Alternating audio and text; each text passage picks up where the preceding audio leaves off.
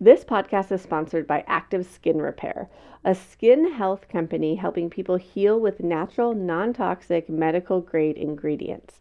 Active Skin Repair uses a molecule called hypochlorous acid, which mimics our natural immune response to cleanse, soothe irritation, reduce inflammation, and support healing.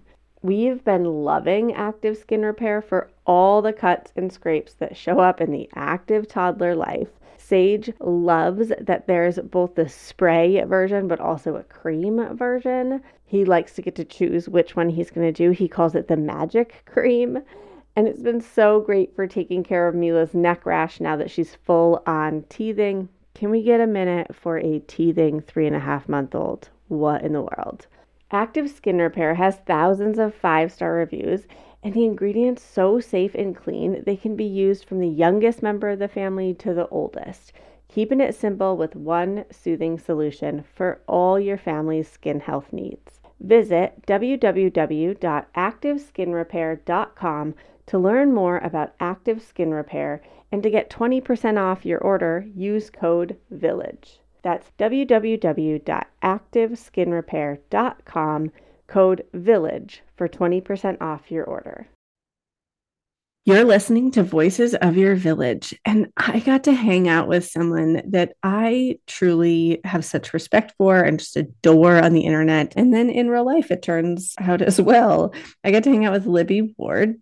Diary of an Honest Mom is her handle if you're not following.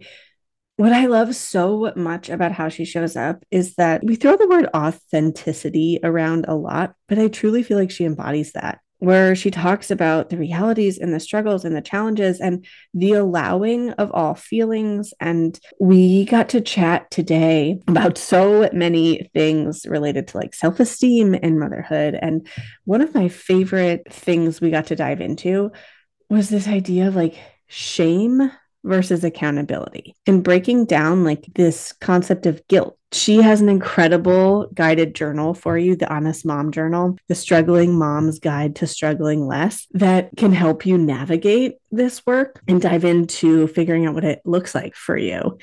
Find out more about Libby over at Diary of an Honest Mom. She's a digital creator, a speaker, mental health advocate with a deep commitment to changing the motherhood narrative. She's been featured on a number of publications and media, Good Morning America, Tamron Hall Show, BBC, etc., and is truly a thought leader in today's difficult and complex experiences of mental health. She's a gem, and I'm so excited to share this interview with you. All right, folks, let's dive in.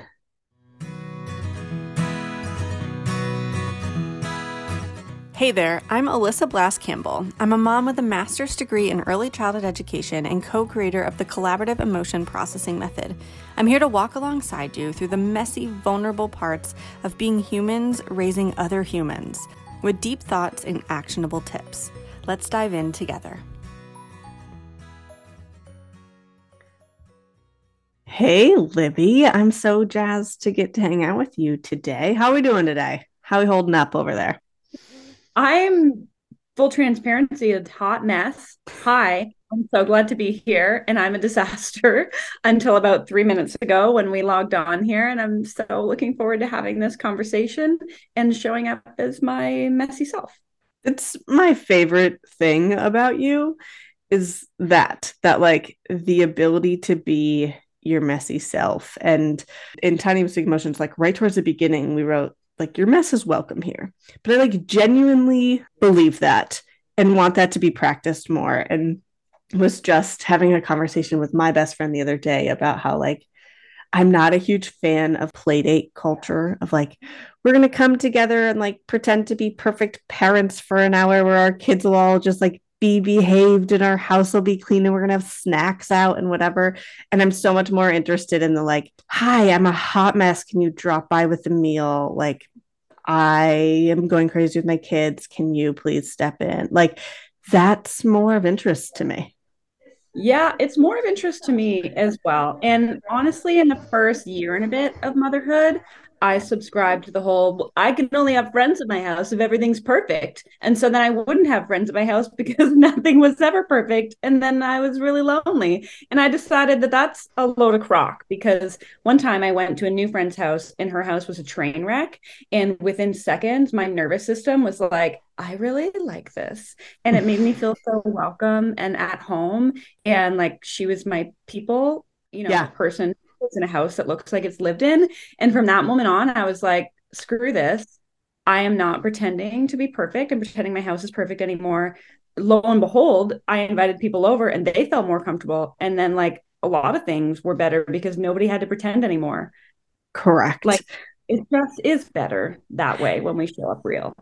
100%. And I think that like that's a huge part for me of the like self-esteem part in parenthood is like what are the expectations and what's the reality and how does that measure up? And like I don't know, I've never gone through like days with kids and I'm like, yeah, I never felt annoyed with this kid or whatever. Like they're gonna do things that are annoying. We're gonna be triggered. And that like that's a part of this. And I think the like showing up as our messy selves also includes that of like, oh my gosh, this kid's driving me bonkers right now. And I need to tap out from it. And being able to say that without the shame or the judgment or the blame of like, I'm failing or I'm not good at this. Yeah, absolutely. And I think it's so interesting that we apply different rules to our relationship with our kids than we do literally any other person and in any other environment. So, like, the shame and blame is so real, and I have struggled with it so deeply in my life. But when I step back and I look at the logic of the situation, I'm like, if anybody else in my life completely ignored everything I said 10 times in a row, naturally, I would be filled with rage. If anybody else in my life asked me to cook them dinner and then threw it on the floor, naturally, I would be filled with rage. It doesn't mean that I'm a bad parent because I am filled with rage that my work gets thrown on the floor. It just means that I'm a human being and also that they're a human being, that their brains haven't fully functioned yet. They haven't fully grown and they haven't fully developed. And yet here we are expecting ourselves to not be reactive and not have any emotions about the lunacy of our lives with them. And in terms of self esteem, it's like, what? You're judging yourself for what? You're holding yourself to this ridiculous expectation for what? With any other human in your life, you would be frustrated if they did the things that your children did. And we are not like our patience doesn't just up level by a million the moment we like pop out a baby or like, become mothers. It's hard and it's going to be hard and you're going to be impatient sometimes. And so, to the title of your book, Tiny Humans, Big Emotions, but also like Big Humans, Big Emotions, right? Yeah, Like that's like the spoiler alert is like people judging come ourselves. yeah, people come for the kids and they stay for themselves. I mean, Exactly. there's 5 components to the SEP method and one is adult child interactions. The other 4 are about us for that exact reason that like we also get to have feelings. And I think there's a clear distinction to be made between us as adults having feelings and kids feeling responsible for our feelings, right? That like it's one thing for me to say like, Sage, I'm feeling really overwhelmed right now. We're trying to get in from outside and you are playing in the front seat of the car and I'm trying to pull in the groceries and it's almost nap and whatever. And I'm going to pause and calm my body so that I can help you. Me taking ownership over my own regulation rather than like, and you need to change your behavior and who you are so that I can feel calm. That like that for me is that clear distinction. We write about it in the book, but I think it's bonkers to think and also to imagine that kids don't see that we have big emotions. So like we Right. are allowed to, and they are gonna feel it. And if we And, don't acknowledge them, then they're like, "You don't seem fine." Right when we're like, "No, I'm fine." It's like, "Well, you don't seem fine." and then it leaves them questioning Yeah. themselves. And so they're naturally going to blame themselves. And I think for me, I had to really come to this. So the way I grew up is I felt like I was responsible for all of my mom's emotions. Mm-hmm. And I was blamed and shamed and had to change my behavior and became a people pleaser to make her happy. And so then when I became a mom, I was like, I'm not going to do that. And so I tried to stuff it all inside. and not share any of those emotions with them. And I Mm-hmm. realized very quickly that that's what ends up leading to more explosions and leading to more of like the dirty eye, the dirty eyes towards the kids and the yelling and the things like that, because I wasn't expressing them. And I finally got to this place where I had to realize that like emotions are a normal experience for children, for adults, for all of us. And we actually don't need to blame anyone. We don't need to blame and judge ourselves. We don't need to blame and judge our children. We just need to accept that we have emotions and take responsibility for our own. And I had to work really hard at the language I used in talking to my kids about it, because there's a big difference between saying, Mommy is really overwhelmed. I need a few minutes to calm my body down. And you are making me so mad. You need to leave me alone right now. Mm-hmm. And it feels so different in their body. Yeah, exactly. Exactly. When you came into parenthood, I think for a lot of humans, when they're entering into parenthood, they maybe like slay you found a job or you found like life stuff that, like, you slay. You're like, I'm really freaking good at pickleball and I'm in this pickleball group or whatever. I don't know what pickleball people do. A team of pickleball players, uh, a club. Or like, I chose this job and I feel really competent at it and good at it. And I think for a lot of folks, like, then you enter into parenthood and kind of like envisioning the wedding, but not the marriage sort of thing. Where like, I picture certain parts of parenthood. When I was teaching preschool, I had a mom, which was like my first year of teaching, who at drop off one day, she was like, I am going to slay parenting like a 9 to 15-year-old. Like, that is my jam. This right here, this is not my jam. And I was like, I love this. I love this, like, acknowledgement that we don't have to, not every stage has to be like, oh, I know exactly what I'm doing right now and I have all the skills for it and I don't need any support or any help. Like, this is my jam.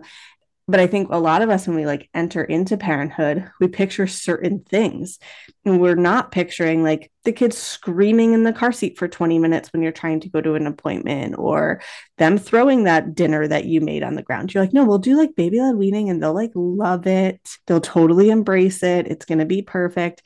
And then the reality and the expectations don't align, and I think that's where like our self-esteem piece can take a hit of like, that's where we feel like we're failing. Absolutely. And I know when I became a mom, prior to becoming a mom, I was in control of my life.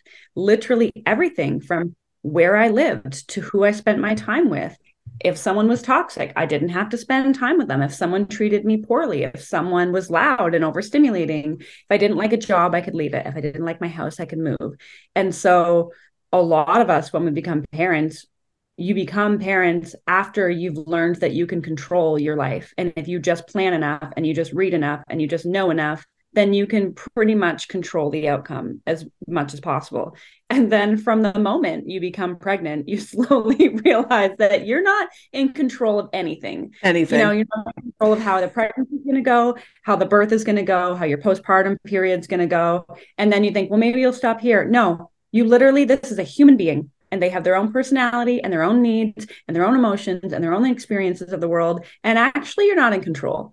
And that is terrifying for so many of us who have always felt like the more we know and the more we prepare and the more in control we've been before, that's going to allow us to be even more in control when we have our children. And even if we've done the research and we know the things, that doesn't actually mean that you're going to be in control of literally anything. And I think that's where the self-esteem part comes in, because we may not realize it, but being in control of so much and being able to plan outcomes and all of that kind of stuff makes us feel good about ourselves. Before I had kids, I worked 2 jobs and I volunteered. Like, there was no evening when I was sitting at home on the couch. Like, I was busy, I was involved in my community. People were like, how could you work that many jobs? I'm like, I love it. I love being busy. I love being productive. And it made me feel good about myself to be productive and check the list off and be someone that people could rely on, and someone who didn't get angry and didn't like, wasn't emotional.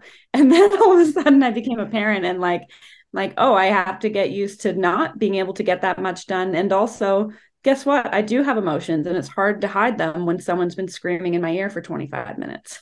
100%. And I hope we're seeing a shift in this language now, but that the like doing the research and knowing the things and whatever is really to prepare us to allow this to unfold as it will. That like there are some tools we can have in our tool belt and we can get to know our nervous system and their nervous system and things like that. But like I was just thinking of we went to the fair about a month or so ago, and fast forward a couple hours into the fair where my child had refused all food since he woke up from nap. And after like we all gathered for dinner for like fair food dinner, and he refused that meal too, we were like, okay. And my husband was like, what do we do now? And I was like, just buckle up because like it's about to hit the fan, right? Like, and that for me is the allowing part of I'm not in control at this point. Can't make him eat, can't make him sleep, you can't make him poop. And now we're going to wait this out. And he's going to get hangry and he's going to melt down. And sure enough, like half hour after he refused that dinner, we're sitting on this like lawn as he's screaming, go away, leave me alone, getting as far away from my husband and I as possible and as close to like these families who are like enjoying fried dough together at picnic tables as possible, like laying next to them. And my best friend turned to me at that point and was like, so what's the name of the book? And I was like, yeah, Tiny Humans, Big Emotions if you're looking for it. But like this is it. Like that's it in practice. My goal isn't that he never has hard emotions, that he never melts down, that like I never melt down. It's that we know it's okay. This show is sponsored by BetterHelp. Being back to work after maternity leave has been so good and frankly so hard. I love what I do and I missed collaborating with my team while I was out, and it's been a tough transition. The combination of a packed schedule and still being the milk machine for me, Libby, it's hard to juggle everything. I feel so grateful for my weekly therapy hour. Sometimes I'm just holding so much and I need a safe space to let it out and get it off my chest. I've noticed that when I don't release it, it comes out anyway, but usually in ways that aren't aligned with how I want to show up in the world. BetterHelp is such a convenient, flexible option for parents who just can't take the travel time to get to an in-person therapy visit.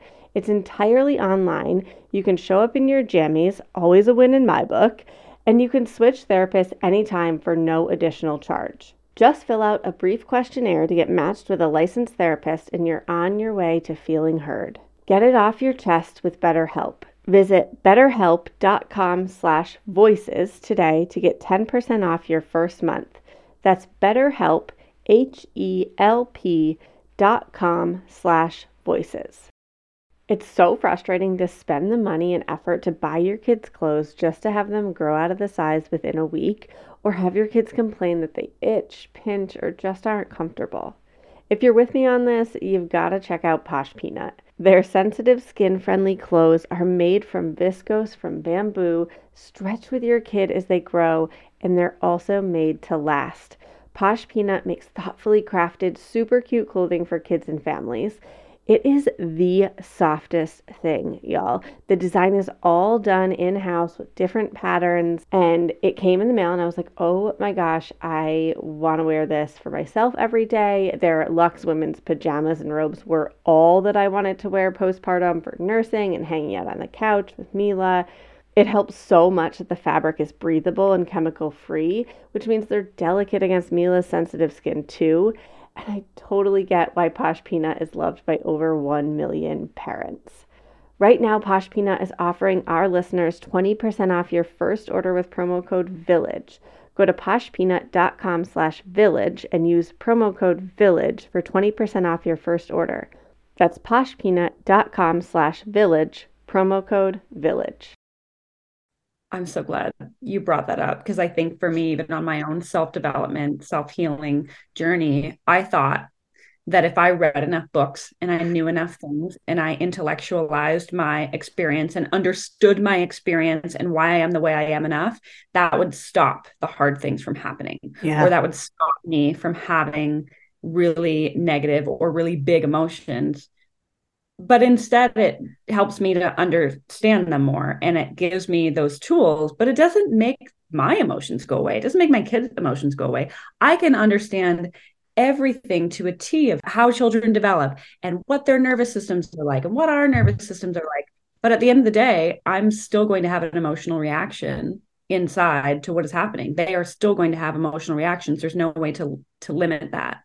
Yeah. I think the most important things that I've learned is the power of being able to apologize as well. 100%.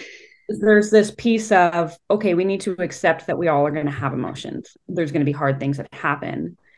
And just because we feel rage inside, it doesn't mean that we need to express rage in an unhealthy way. And one of the issues that I have with how we talk about quote unquote mom rage on the internet is that, number one, it's not a condition you have. You don't have mom rage. You just are a mom who gets angry, because all humans get angry sometimes. But secondly, we all mean something different. I can say I'm experiencing rage, and it can just mean something I internally experience in my body and have to work through. Somebody else could say mom rage, and that could mean literally throwing a dozen ceramic dishes across the room a foot away from their child's head. Those are very different expressions of the feeling of rage. And I have been on the receiving end of the plates being thrown. And so that's very different. And so it's important to talk about it in the right ways so that we know what we're talking about. Like, yes, you're allowed to feel rage. No, you should not throw plates at your children. Correct. And let's go the middle ground. Maybe you're not throwing plates, but you're screaming in your kid's face, which I have done before. And I've had to realize that even though I'm allowed to have emotions, screaming in my child's face doesn't align with my value system. And it is so important to be able to repair after we express our emotions in an unhealthy way, because they do just automatically self-blame and self-shame. And so it's this important part of the conversation, I think sometimes that's missed, where we say, it's okay to have feelings. It's okay to be angry. It's okay to say it's hard. But also how you express those feelings is important. And if you express them in an unhealthy way, it's important to repair too. 100%. And this is the like modeling part as well, that I think we often want self-control from kids, right? Like we want them to show up with certain behavior, we want them to show up with certain language or a certain tone or pleases and thank yous and whatever. And yeah, you can feel mad, but like you can't hit your sibling or whatever. But then from ourselves, like if we take a beat, first of all, no one acts from a place of self-control all the time. Self-control requires self-regulation. You can't regulate what you're not aware of. When I have like had a long day and my husband comes home from work, I'm not like, you know what's going to be the most productive for me to be sarcastic and snippy right now. Like that's gonna go the best here. But like when we're not from a place of self-control, when I'm not regulated, when I'm not aware of like what's happening, I'm gonna be sarcastic and snippy sometimes.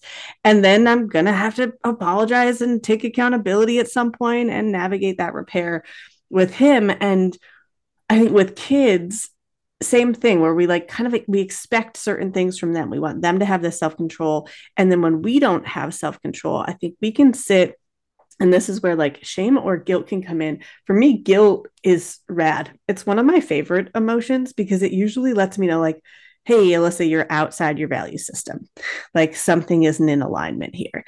And it gives me that opportunity to be like, okay, like who do I need to repair with? Where have I dropped the ball here? And then what does it look like for me moving forward? Like, is this something that's a habit or a pattern? And I need to better resource in this area. Or like, there's a little toy that my child has that makes this god awful annoying noise that drives me nuts, that if it's like a part of my morning routine as we're trying to get out the door for childcare, I'm not the parent I want to be. It's like adding up in the background so much for me. And so one of those for me was like, as I was seeing like every morning, not the parent I want to be when Thomas the train is in our space. Great. Thomas is not a part of our morning now. Like at bedtime, I hide Thomas in the closet, comes out after school. Like that was a way to just like better resource myself in the morning. But I think when it comes to kids, this ability to be able to repair, not only is it crucial for our attachment relationship, but it shows them like, yeah, you don't have to be perfect. You don't have to do things perfectly all the time. You get to drop the ball.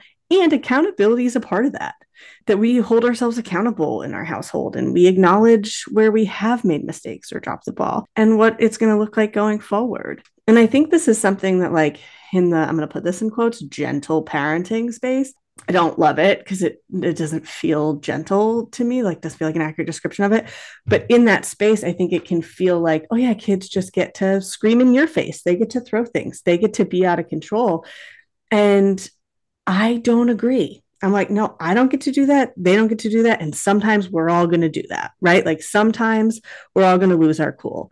And here's what it looks like to model that moving forward. But that if we, when we are out of control, don't navigate that repair part, then kids don't see what that looks like and how they can own their mistakes.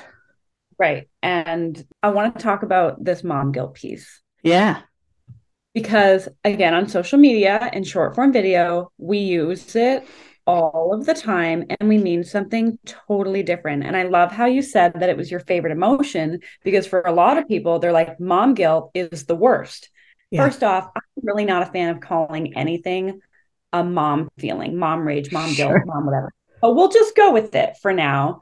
We use that term for absolutely everything. And in my journal, I actually have, in my guided journal, I have this section that talks about guilt, where it's like at the end of the day, I want you to reflect on something that you feel guilty about.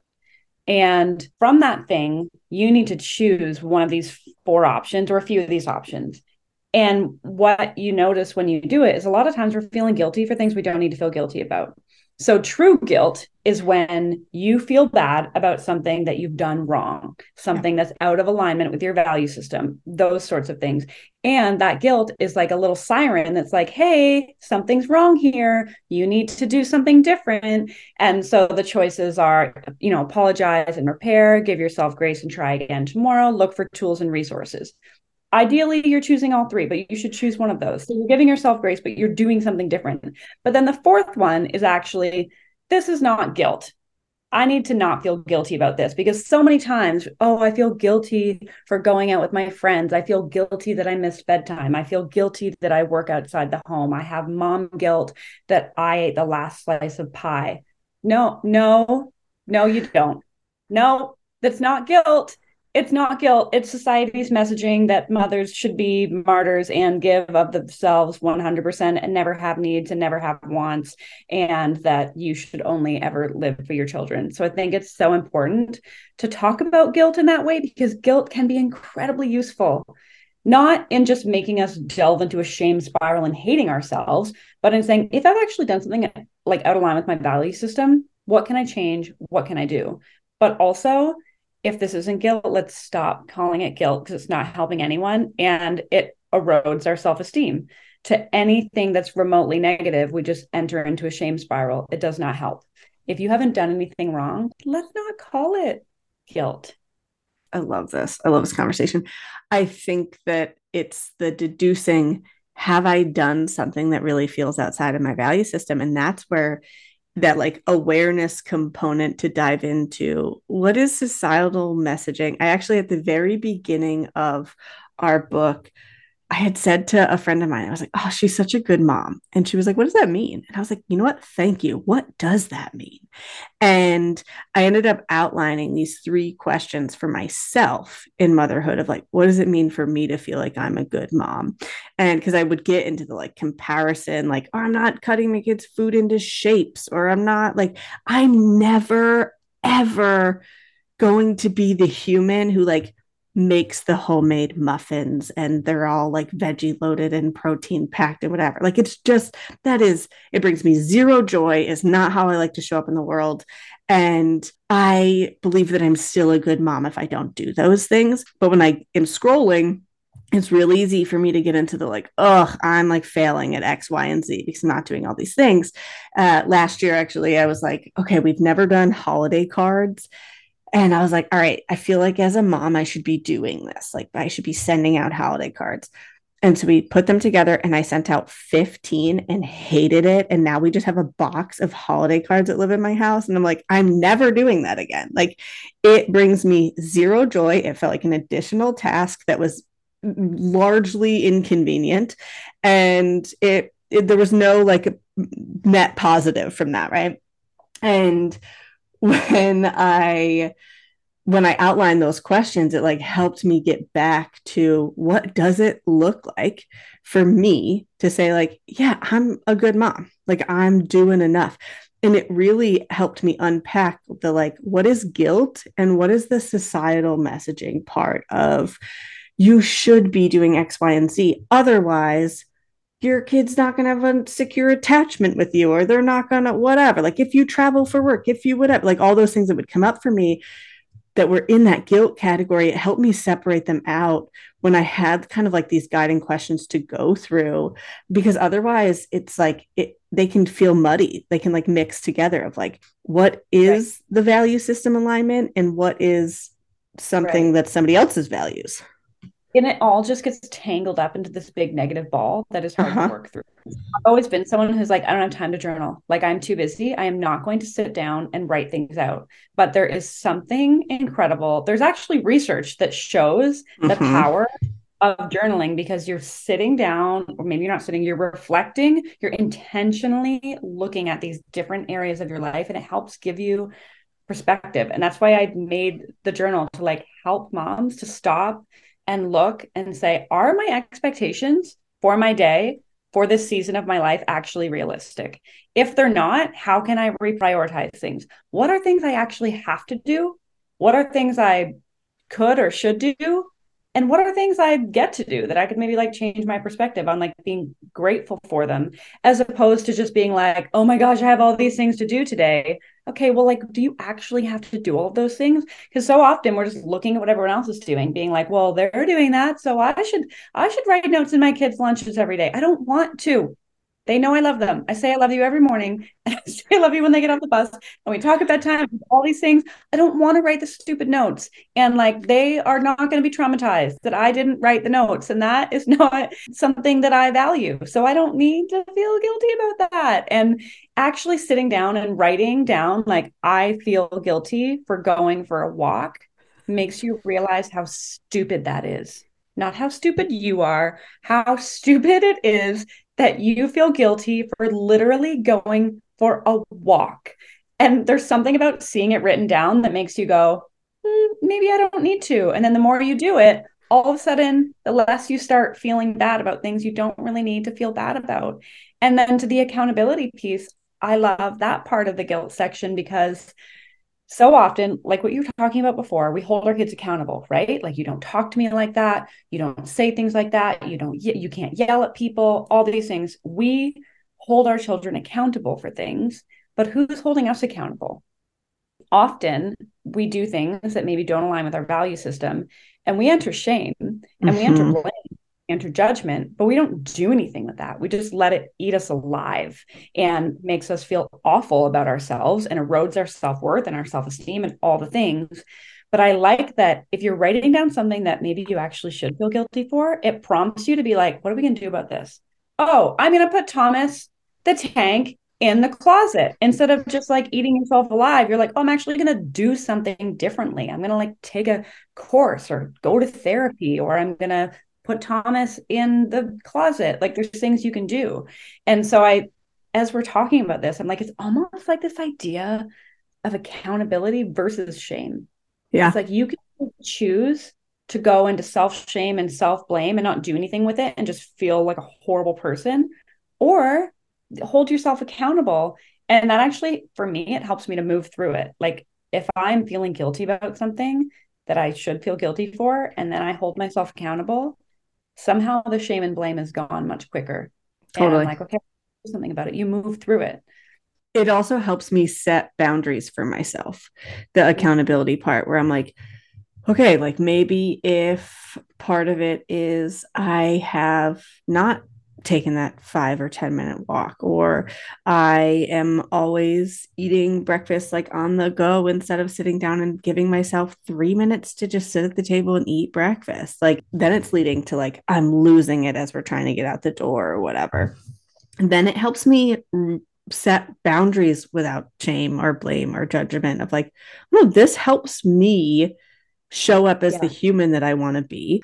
And this is a boundary that I'm going to set for myself. And that accountability piece is like a part of that for me. When I see that it serves a purpose, that like I want this boundary, and literally every single boundary I think I've set for myself, it nourishes me. And it also then by proxy helps me show up to my husband or my friends or my coworkers or whatever in a different way.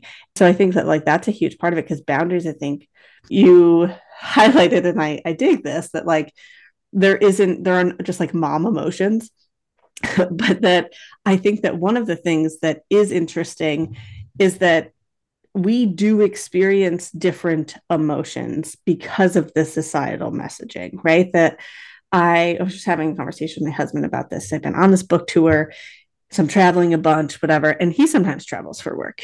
And I was like, how's that feel for you? And he was like, yeah, I mean, I would rather be home. I like being home, but like sometimes it's kind of nice to just like get away for a couple days and like watch trashy TV in a hotel room and whatnot. And I have to like, that's one thing where I'm like, oh my God, am I away too much? Am I traveling too much? What's happening? Am I taking care of? Am I momming enough? Right. And he literally doesn't experience that, like, isn't a thought process that goes through his head. And so I think part of the like mom component here, when we're looking at hetero relationships specifically, is that we do have different societal messaging for moms versus dads that feeds into it.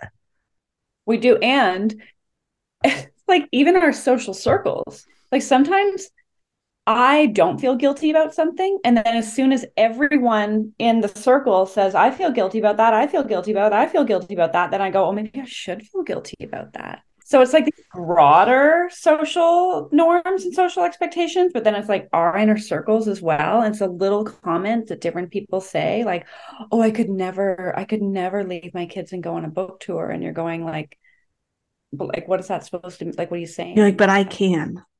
Yeah. And I think about like, so my husband is a shift worker. He's a police officer. He works a continental shift, which long story short means he has worked every other weekend of our children's life. So for 9 years, we have not had him half of the weekends of our lives. And half is a lot.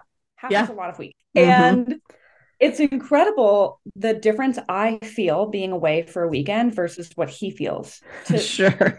Where like now that I have this job and this career, I have more speaking engagements, things like that. I might be gone 2 or 3 tops weekends a quarter, like not a ton in comparison to the amount that he works. And yet I'm here going like, oh my goodness, I'm missing out on all this stuff with my kids. Are they going to remember me? Like all these insane things. I'm like, he's literally been gone for half the weekends of their lives. And their relationship is great. Their attachment is great. He is involved with them. He doesn't seem to feel guilty. They have a great relationship. And as a mom, it's like, but why do I feel different?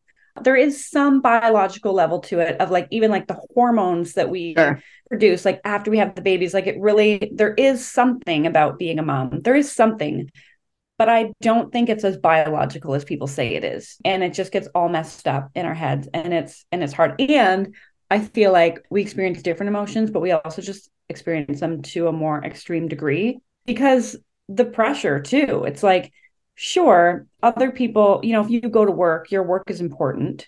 Sure, there's other relationships in your life that are important, but like a child-parent relationship and like your child's development, it is the most important work. And so there is pressure to not screw it up. You know, it's not just like if you screw up your relationship with your boss and you get fired, you just get another job. It's like, no, this is somebody's life is literally in your hands. So there's a bit of pressure there. Stop. But I think those messages also one of our seed team members, her oldest is just about to turn 9. And similarly, her partner's in law enforcement. And so his schedule's just been all over it's not a 9 to 5. And he just switched to a job in law enforcement literally a month ago. That's a 9 to 5. And she was like, I didn't realize how much I've just been holding until that switch happened. And it was like, oh, you're home for dinner at night? Like we're all together on weekends? And she was like, all these things that are so many people's norms.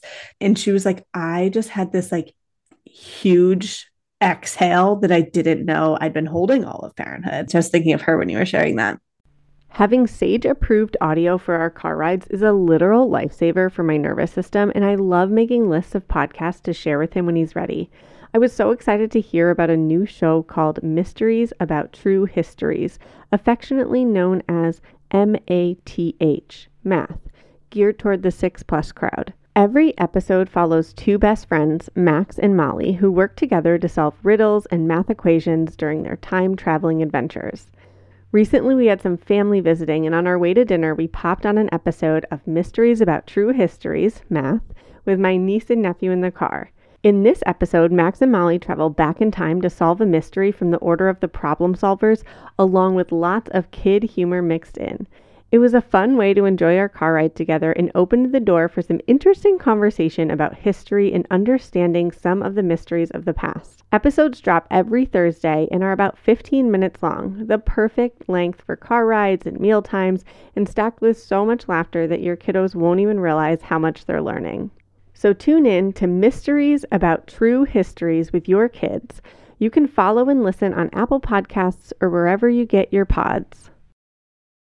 Hormone Harmony is an all-in-one hormonal balancing solution for women of all ages. Happy Mammoth, the company that created Hormone Harmony, is dedicated to making women's lives easier, and that means using only science-backed ingredients that have been proven to work for women. They make no compromise when it comes to quality, and it shows. Hormone Harmony contains science-backed herbal extracts called adaptogens. Now here's the beauty about adaptogens. They help the body adapt to any stressors, like chaotic hormone changes that happen naturally throughout a woman's life. Hormone Harmony is perfect for those horrible menopause symptoms that put your life on hold, like hot flashes and night sweats, racing thoughts and low moods, poor sleep and feeling tired all the time, occasional bloating and gas. Yeah, Hormone Harmony can help with all these things. And the biggest benefit? Feeling like yourself again. That's what women mention over and over in their reviews, and there are over 17,000 reviews for Hormone Harmony. For a limited time, you can get 15% off your entire first order at happymammoth.com. Just use the code VILLAGE at checkout. That's happymammoth.com and use the code VILLAGE for 15% off today. The comments are so real and grating. I was in Panama for work for like 5 or 6 days. And it was not long after Sage had turned 2. And then I was coming home, and the next day was a work day and a school day. It was like a Thursday. And someone close to my life, in my life, was like, "Oh, you're going to go to work? Like, you get home on Wednesday, you're going to work on Thursday?" And I was like, yeah. Every time my husband has ever traveled for work, it's never been questioned that if the next day he gets home as a work day, he's going to go to work. And then all of a sudden I was like, should I feel guilty about that? Like, I've been gone. I'll be gone for like 5 or 6 days, and I'm coming back. We're going to see each other in the evening and like have dinner and do bedtime. And then I was going to bring him to school in the morning. And I went through that. Like, should I feel guilty? Like, I hadn't felt guilty until the comment. I had to like really sit with that. But I think you're right. It's not just the broader societal messaging, but our like close circles that can trigger these like, wait, am I supposed to feel guilty about this one? Yeah. And it's the littlest comments that they just say it in passing, and it just eats at you. Like, what am I doing wrong here? Yeah. And I had to do a lot of deep work and ask myself. So this is what I'm writing about in my book right now, is asking myself, what is important to me? What is valuable to me? What is my value system? Because I know when I became a parent, I kind of just looked at everyone else and I was like, what are they doing? What are they doing? What are they doing? What's important to them? And I tried to be the best of all of it. And, not ask myself if I wanted to write those stupid notes in my kids' lunch. I was just like, I should do what all the other people are doing. And then, of course, you realize you literally can't. So an important step in realizing, what are you going to allow yourself to feel guilty about? What are you going to feel bad about? How are you going to spend your time? Is not looking at what everyone else is doing, but asking yourself, like, what matters to you? Yeah. Like, what's valuable to me? And so many of us skip over that part and just get busy doing all the things.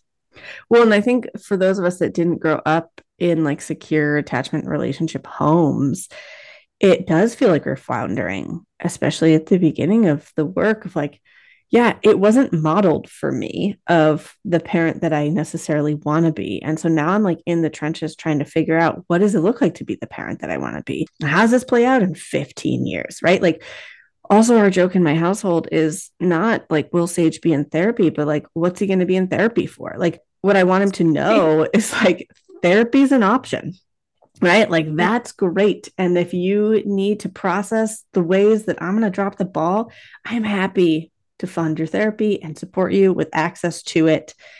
That's okay. Like that it's also okay if we, as we're trying to learn this while we're doing it, aren't perfect at it, and that there are things down the road. I also think it's a part of progress, right? That like if in 30 years Sage is like, yeah, we've changed nothing and learned nothing about how humans exist in the world and how we show up with each other, et cetera, then I'll be like, what have you been doing for 30 years? Right. Like, I think a part of progress is saying, like, we've learned some things and we're tweaking some things. And that it's not a reflection on like, oh, I didn't know that 30 years ago. I wrote in the book that like I saw a picture of myself at my mom's house in the like car seat as a baby. And I was like, oh, wow. Thank goodness we like didn't get in a car accident, because it's like a bucket with straps. And she was like, I didn't even have a car seat. It's not like and now Sage is like rear facing till he's 18 in this like fortress. And it's not like she had access to Sage's car seat and was like, I'm actually going to choose this one. Like she didn't have access to that. And I think if we can truly say like, yeah, we're doing the best we can with the knowledge and tools that we have right now, that's really enough. And it has to be enough. Yeah. Because no human, parent, non-parent, child, no human is ever going to figure it all out.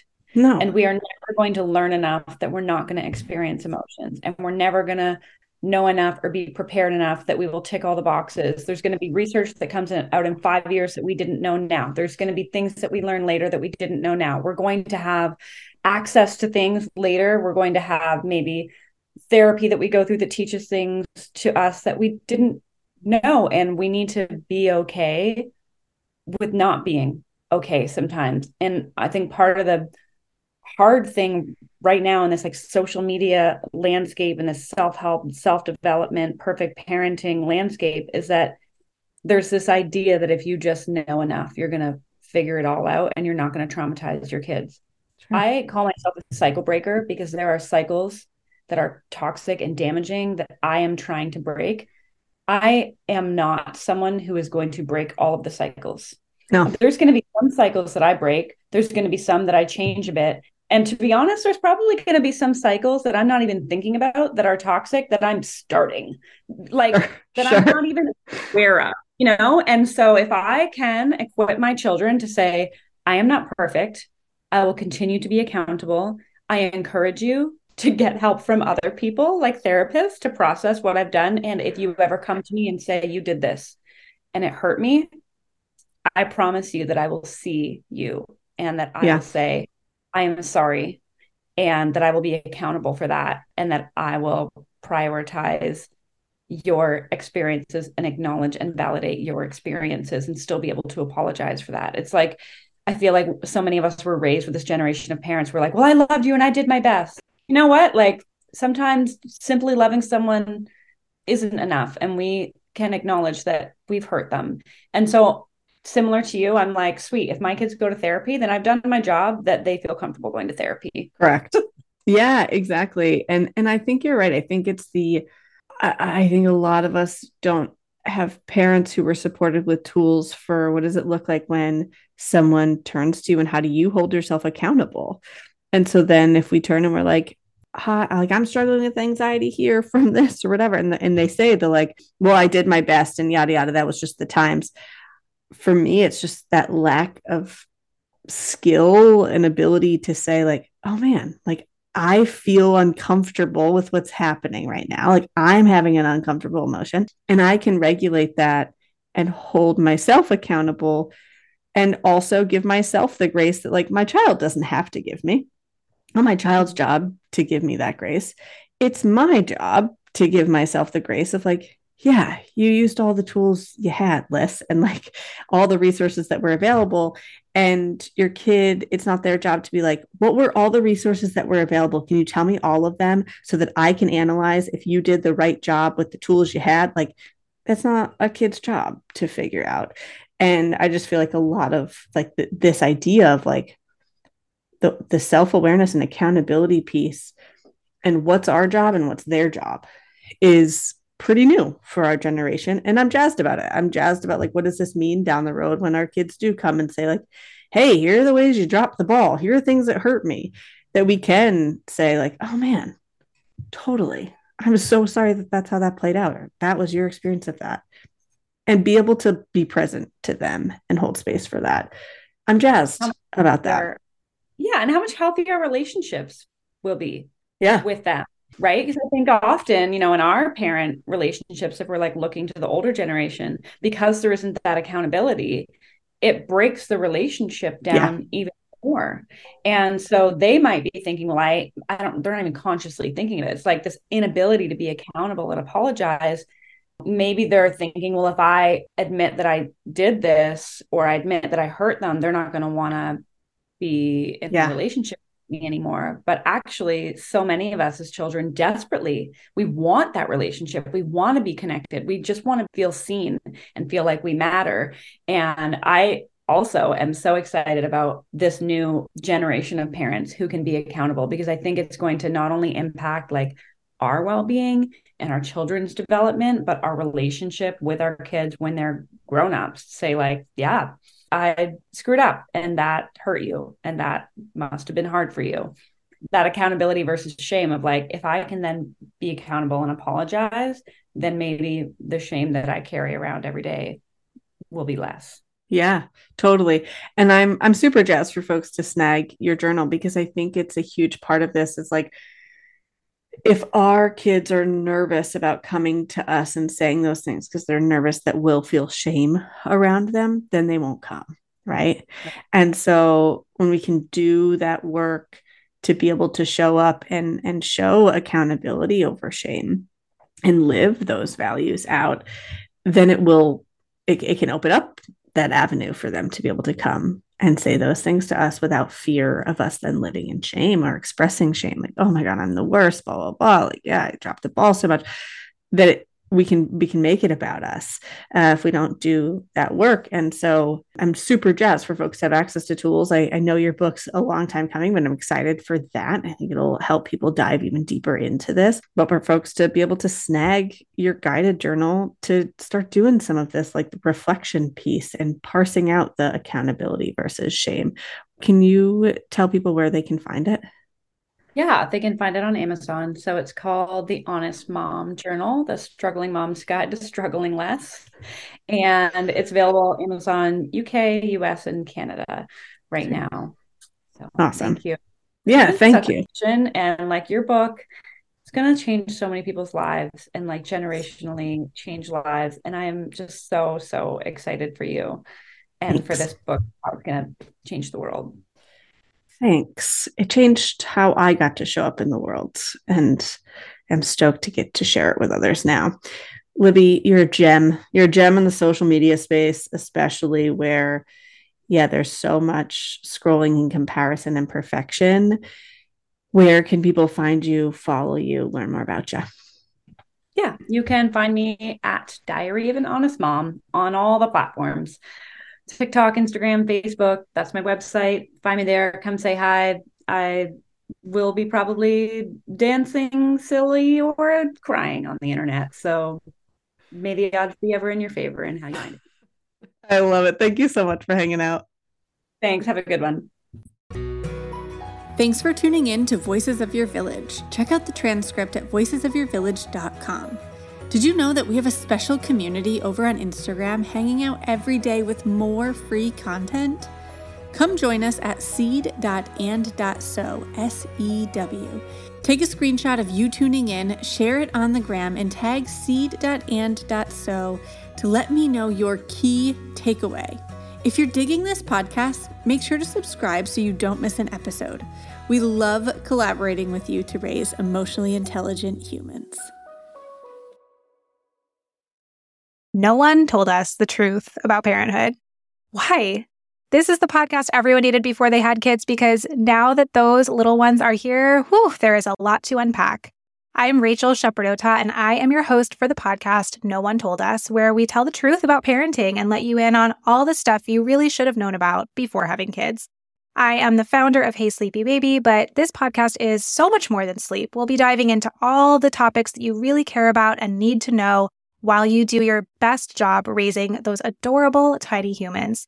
Our goal is to just make you feel less alone and less overwhelmed.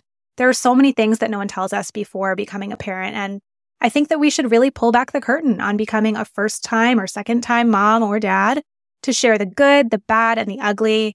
We'll have a little education, a little fun, and a whole lot of heart that goes into each and every episode. So join me and our amazing guests each week to hear us talk about what no one told us.